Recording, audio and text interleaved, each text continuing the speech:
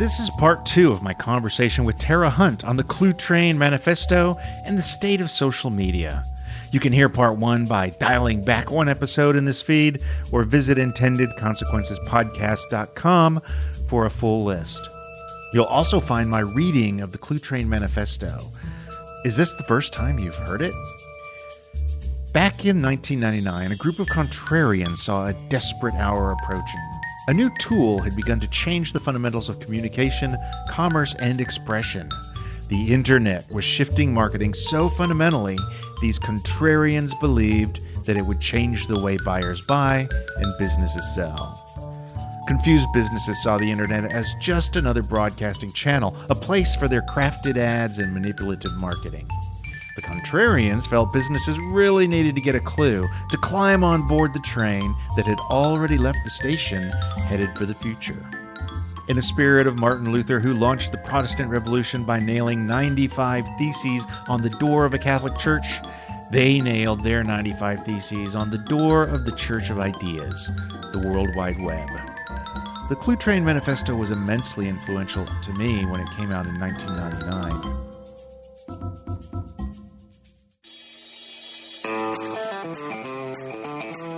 Welcome to Intended Consequences, a podcast from Conversion Sciences. I'm Brian Massey, and I believe that anyone is capable of using behavioral science to get the results their business needs. It delivers intended consequences, and I'll teach you how to harness it. That's great, and if you help them solve that job to be done, they're going to be like, hey, wait a minute, I wonder if that person who just wrote that blog could I hire them to help me get more jobs done? It was during a conversation with a new friend, Tara Hunt, that I found a fellow Clue Train contrarian. Tara is the CEO of marketing strategy agency Truly and is launching Flywheel, a resource for DIY marketers. Honestly, I hadn't thought about the Clue Train Manifesto in years. When I read it now, it seems obvious. It's so ingrained in my psyche. Tara and I reminisced about this amazing document and looked back at its impact. In part 2, we look at social media, which was nothing like it is today when the Clue Train Manifesto was created. Settle in and listen, my contrarian friends. So, jobs to be done, for those of your listeners that don't understand, haven't heard that phrase or don't understand it, is a framework that is used to understand sort of the crux of what your customer or potential customer is looking for, to understand what is driving them in the moment where they are ready to make a purchase, basically, from you.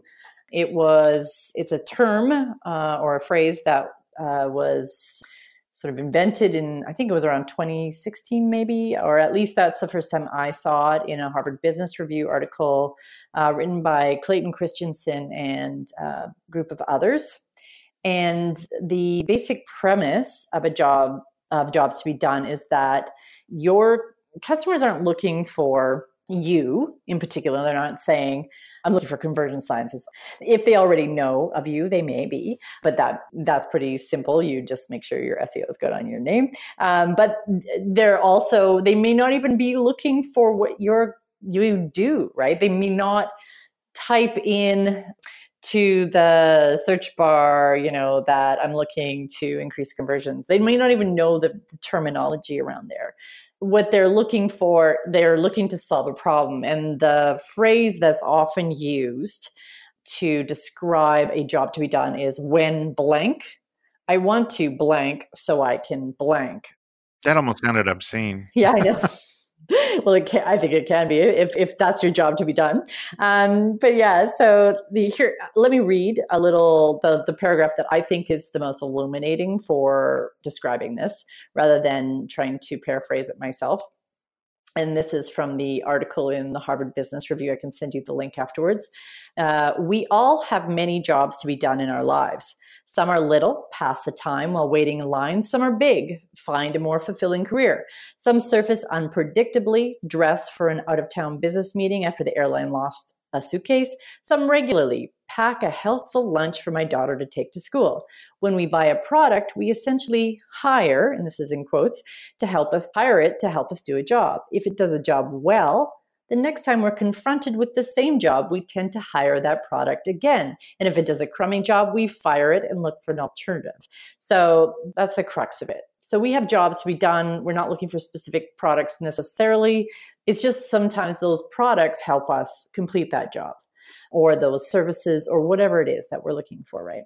So that's the whole premise behind that job to be done framework. So if you think about I guess it could help you understand your audience better. It's one of the many sort of tools in your toolbox that can help you get into your customers' brains and understand how you can serve them. Here's an example that I have used just recently when I spoke at a legal conference a couple years back. We were growing, we needed to sign a lease, get out of the co-working space that we were in. And so found a great place. And my realtor says, "Oh, do you need me to introduce you to a lawyer?" I'm like, why would I need a lawyer? I've signed leases in my life. Like, how hard can this be? And so when I got the lease and it was 77 pages long, I was like, okay. So I think like my realtor said I could introduce you to my lawyer or whatever. And I think he was making the introduction, but I was still being kind of that stubborn DIY entrepreneur. And I Googled like, do I really need a lawyer to help me negotiate my lease? And the link that came up at the top was the exact phrase, "Do you really need a lawyer to help you negotiate your lease?" And it was a good SEO. It wasn't. I don't think it was SEO. It was like on LinkedIn. It was a LinkedIn article, and I clicked through, and it was a really great article, and it was like talking about sort of the pros and cons. But at the end of the day, the person who wrote the article was like, "Yeah, you can do it yourself. Just you got to look for these pitfalls." And so I started going, I got introduced to my realtor's lawyer, and they were pretty dry, and they were, it just seemed like it was going to be expensive for them going line by line with me. And I just said, okay, forget it. And I went back to this article, and then I realized the article was actually written by a real estate lawyer. And so I went to her website and I started looking through some other things. And she's like giving away all the knowledge that she has. Like I could have followed it and done it myself. But after I started reading through it, I was like, you know what? I better be safe than sorry. And I ended up hiring her to be my real estate lawyer. And I ended up actually spending the same amount on her that I was on this real estate agent's lawyer, because it was a major back and forth negotiation. However, like my job to be done was to feel more, I guess, enlightened about like what goes into a lease. And like I did not just want to have, my job to be done wasn't to have this issue solved. My job to be done was to understand like what I was up against and what went into it. And so that was my job to be done. And she provided the answer to that. She helped me get that job done. So then I was ready to hire her for the next job. Another great example, a friend of mine said to me at one point, and I thought it was really brilliant, is like, don't think of content as promotion or like a blog as something that you have to do to get attention. Think of it as a product, a tiny free product that you're giving away. And when people are looking to solve something, that job to be done, they'll come across that product and they'll be like, that's great. And if you help them solve that job to be done, they're going to be like, hey, wait a minute. I wonder if that person who just wrote that blog could I hire them to help me get more jobs done? You built that trust with them, right? So that's the jobs to be done, right? And that's just one example. That's where, in the services realm, but, with anything else too, is like the decisions we make are based on what product or service or whatever it is, idea is going to help me get this job done most efficiently and effectively and, well, inexpensively usually.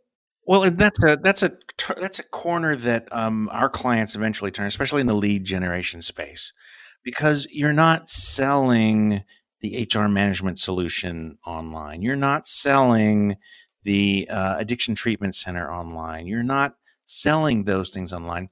The website is selling an education. It's selling contact with somebody who's smart. It's selling the feeling that, okay, I'm going to be able to make this decision well. Those are the things that it's selling. And, the measurements for those are, the conversion measurements for those are the number of people that are engaging with you, talking with you, getting on your list, downloading your content. And that's what we're optimizing for. And it gets, we'll have a page that is about, have a consultation with one of our folks. And the customer will be like, well, we have to talk about our facilities and we have to talk about our cost structure and competition.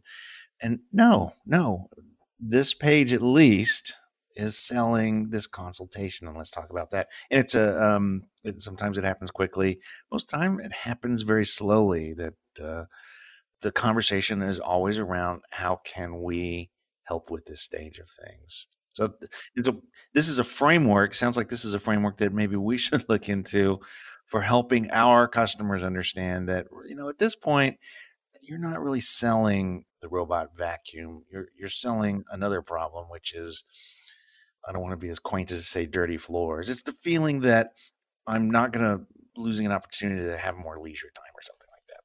Yeah. Oh, and very much so, getting to the crux of what that job to be done is really important. Now, you don't want to get too deep and nebulous. A lot of people do that, right? You don't want to be like, you see this a lot on homepages, like, we help you free up your time so you can do other things. Like, no, tell me how you, like, not how you do it, but like, everybody does that. So don't tell me what you're going to do. Just go ahead and do it. Just go ahead and do it. Don't tell me about it. I'm looking for like an efficient vacuum cleaner. Is that what you sell? Because you don't say that anywhere. That's going too far. So if we go back to also where people are at on their customer journey too. So for me, if I was on a different stage of my journey when I was introduced to the other lawyer, I might have just hired them right then and there. If I was further down, but I was earlier in my journey and I was still questioning and wanting to know what this whole hiring a lawyer for a lease thing was about. And so on that, my job to be done was to get sort of educated and feel like better about things. But if I was further down that road, if I, next time, for instance, I need to sign a lease, I know damn well that I need a lawyer right off the top. So I'm going to be like, yeah, introduce me. Let's go. You'll be bottom of the funnel. Right. Your initial question was, is the leasing company going to fleece me or is the lawyer going to fleece me? Exactly. Who's going to take an inordinate amount of my money that I shouldn't have spent? So the key is understanding, and this is where data can help you in a huge way, is understanding the stage at which your best customer is at, and the job that they need to, like the job that they have to be done, right? So if they are, so for the vacuum, for the robot vacuum, for instance, if they haven't even considered a robot vacuum yet, but they're just looking to like reduce the amount of housework that they're doing, yeah, that message about like freeing up leisure time, the automatic way of like just setting and forgetting this vacuum, great.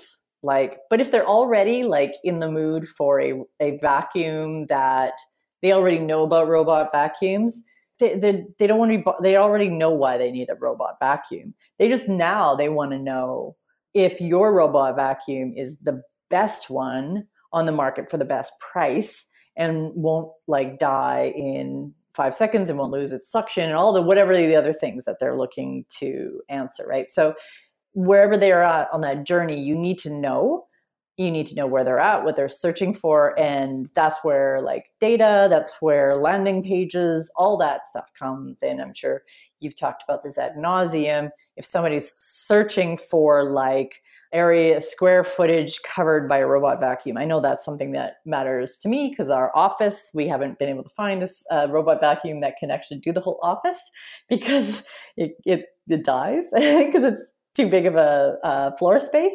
Like, if that's my question, bring me to that, right to that landing page that like we have the most square footage covered in the market or whatever, like that.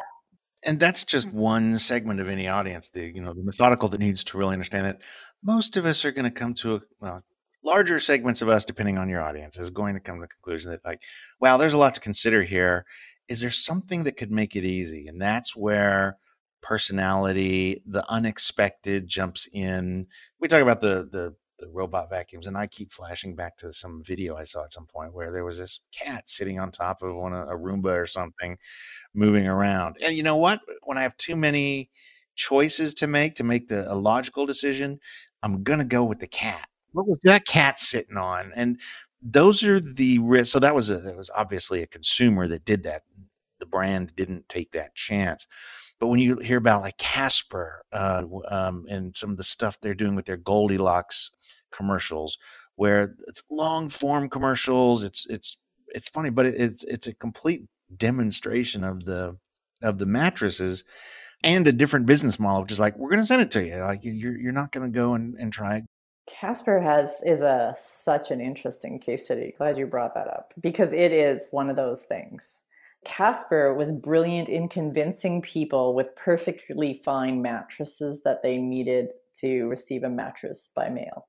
Like my husband, this is like a personal story of this. Like we bought a mattress, I don't know, not that long ago. It's a great mattress. It's like the best mattress I've ever owned. We spent an arm and a leg on it. Like I tested everything, did the old fashioned, like whatever. And Casper came about and started like going on podcasts and doing everything. Actually, and that's here's a good lesson, is also because Casper was on podcasts, and people that listen to podcasts tend to like think companies that advertise on podcasts are cool. So he was like trying to convince me that we needed to buy a Casper. And I was like, I'm not buying a freaking Casper. We have this amazing mattress. I'm not taking my chance on this.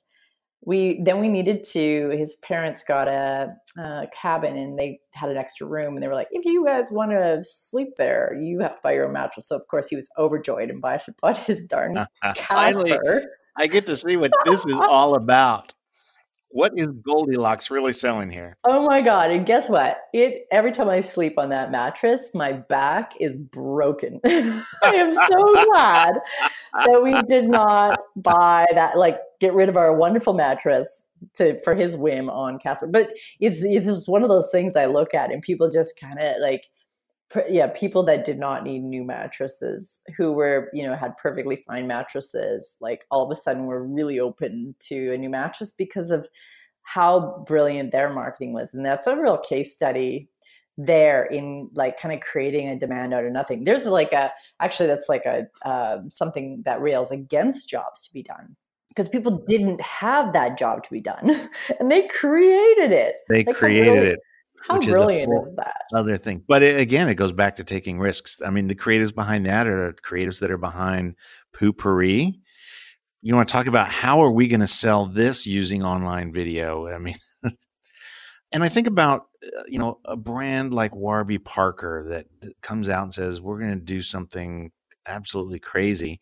They launched the thing to figure out if it was going to work, where the original value proposition was order as many glasses as you want, just the frames, and return the ones that don't fit. Return them all, pick the ones you don't fit, and we'll put your lenses in them. They launched the company to find that out. And of course they launched it and they didn't have nearly enough inventory. We can now test these things. We can try these things out. This is the thing I love. This is my favorite thing of all the things in my job, is that we can get a little bit crazy. I guess I'm to an extent with you. When are we going to get to the point where the data is making people feel confident enough or safe enough that they can start doing more of the things that really got them into marketing? And I talk about, if you listen to my podcast, I talk about this a lot. The other thing that was triggered in my mind as you were talking was item number 5, thesis number 5 on the Clue Train Manifesto, is people recognize each other as such from the sound of their voice.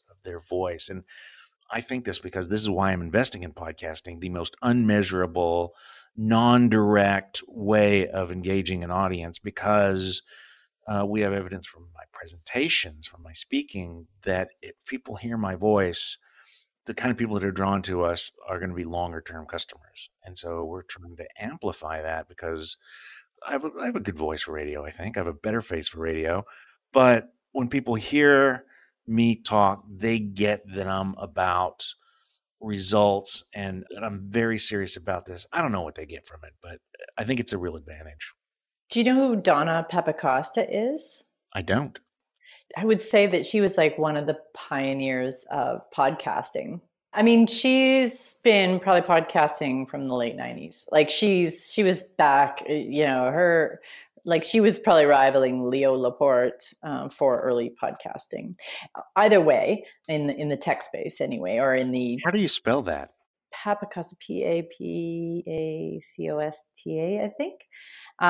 So she teaches actually a course on, anyway, the whole reason I bring her up is because she uses this phrase, which I think is going to give you an aha moment. She calls it the intimacy of the earbuds. And what's beautiful about podcasting is a lot of people, even from early days, listen to podcasts on their MP3 players or whatever way that they could, and then on like iPods and stuff like that, right?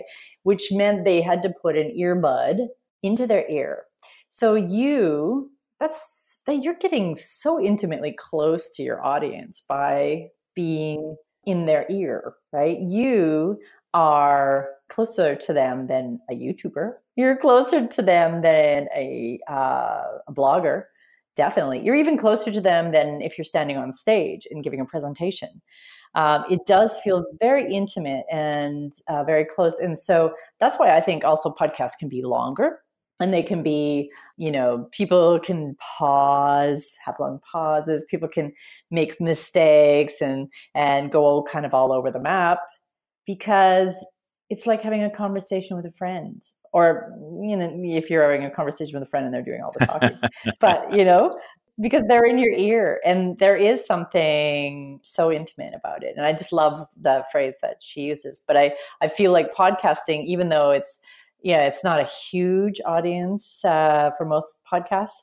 I think, if you get 200 downloads an episode or something, you're in the top 50% of podcasts or something. Oh, good. Well, we're doing better than that. So, yeah. There you go. But those 200 people that listen to you, they have like a special relationship with you. So that's kind of nice. I certainly hope so. And I feel like we've developed we've never met, but we've developed a certain relationship. And actually, I think this is one of the unsung things about podcasting is you really get to talk with interesting people. I learn something every time. And now I've got the intimacy of the earbuds. Earbuds. There you go. We're going to provide some links so that people can dive more into this jobs to be done framework and see if it's something that will work for them. Definitely, we'll include a link to Donna Papacosta's stuff. Tell us what you're up to these days besides hanging out on this podcast with me. Yeah, so we are building a product that is about to launch called Flywheel. Now, it's spelt in the 90s way, like PHLY wheel. When cat and fly were pretty fly for a white guy. If you go to phlywheel.com, you'll see that the website itself is very influenced by the 90s. I just sort of took that word, that PH, and just went with it at that point. But really, at the end of the day, it's a DIY marketing tool. Isn't that risky, doing something like that? That doesn't seem to be like a safe brand approach. Well, especially since we sell services that help people do marketing, right? Like basically we're competing with ourselves. We're putting ourselves out of business. But the original intent of Truly, my company that provides this services, was all about this model of teaching a man to fish. I've always loved this model, mostly because I am a consultant because I love helping solve problems. And then I like to, once the problem is solved, I like to watch as my client launches their ship into the night and becomes super successful, and I can move on and solve the next problem. And I do not like creating dependencies. And I think the world, we talked about this earlier. I think the world would be a better place if there were more people that approached marketing in a way that was mindful, thoughtful, was really curious and understood and empathized with their customers. Did it in a way that could create more trust between more of that Clue Train manifesto kind of conversational trust between companies and customers. And so the best way for me to scale that, to make that scalable, is to build the tools for people to implement them themselves. So Flywheel will consist of learning. It will have a lot of different digital downloads, resources, templates, all that sort of thing. It will also have a community that you can go to and ask those very specific questions, a knowledge center that will be built on as things change over time. And then we'll have also for people that want to, I'm thinking of a lot of small businesses that can't afford to hire an agency, but kind of need an agency's ear from time to time.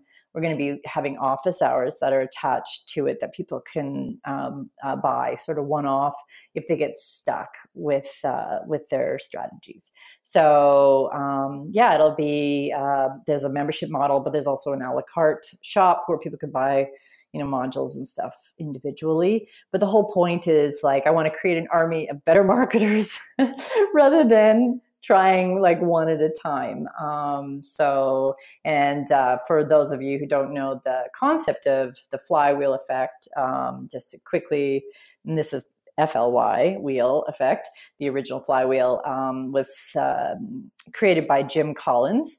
And he has a new book, I think, Turning the Flywheel, but it came actually in his original book, I think, Good to Great, where he talked about the companies that were the most successful were able to, instead of creating one campaign here, sort of staccato, I have a campaign and then we're done and then we move on to the next, they actually create a flywheel. And so this flywheel, the idea of it, and we deploy this in the kind of marketing that we do, is all about creating momentum, just like you would with a flywheel. It's hard to get it started, right? So whether you're building a customer community or a bunch of relationships and a good reputation, a good brand, and once that starts to grow, it picks up steam by itself, and pretty soon it's growing and growing on its own.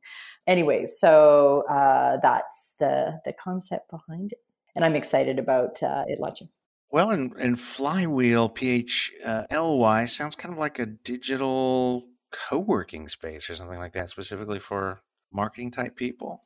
Yeah, exactly. No, that's a nice way to put it. And I think the community, my personal prediction is that people are going to sign up for the education and the resources, but they're going to stay for the community. So that's my prediction. And so you heard it here. We'll see how that pans out. Great. So Flywheel, PHLY wheel.com. Anything else that you think our audience would be interested in your sphere of things? Oh, check out, if you have Disney Plus, the Imagineering story. It is such a fascinating documentary series on there's a lot of data in it. There's a lot of science in it, and it mixes it beautifully with art. And so I would strongly recommend that. I think you can sign up for a free week trial if you binge watch that, and then you can, if you don't want to watch anything else, catch a little bit of The Mandalorian or something. Yes. Yeah, The Mandalorian. Baby Yoda's awesome, let me tell you. Worth every penny of that free week. But the Imagineering story is actually quite Disney master marketer. And I think everybody in our space can learn a lot from that story. Well, and it seems like it's a story of people coming up with great ideas and then waiting for technology to catch up with them.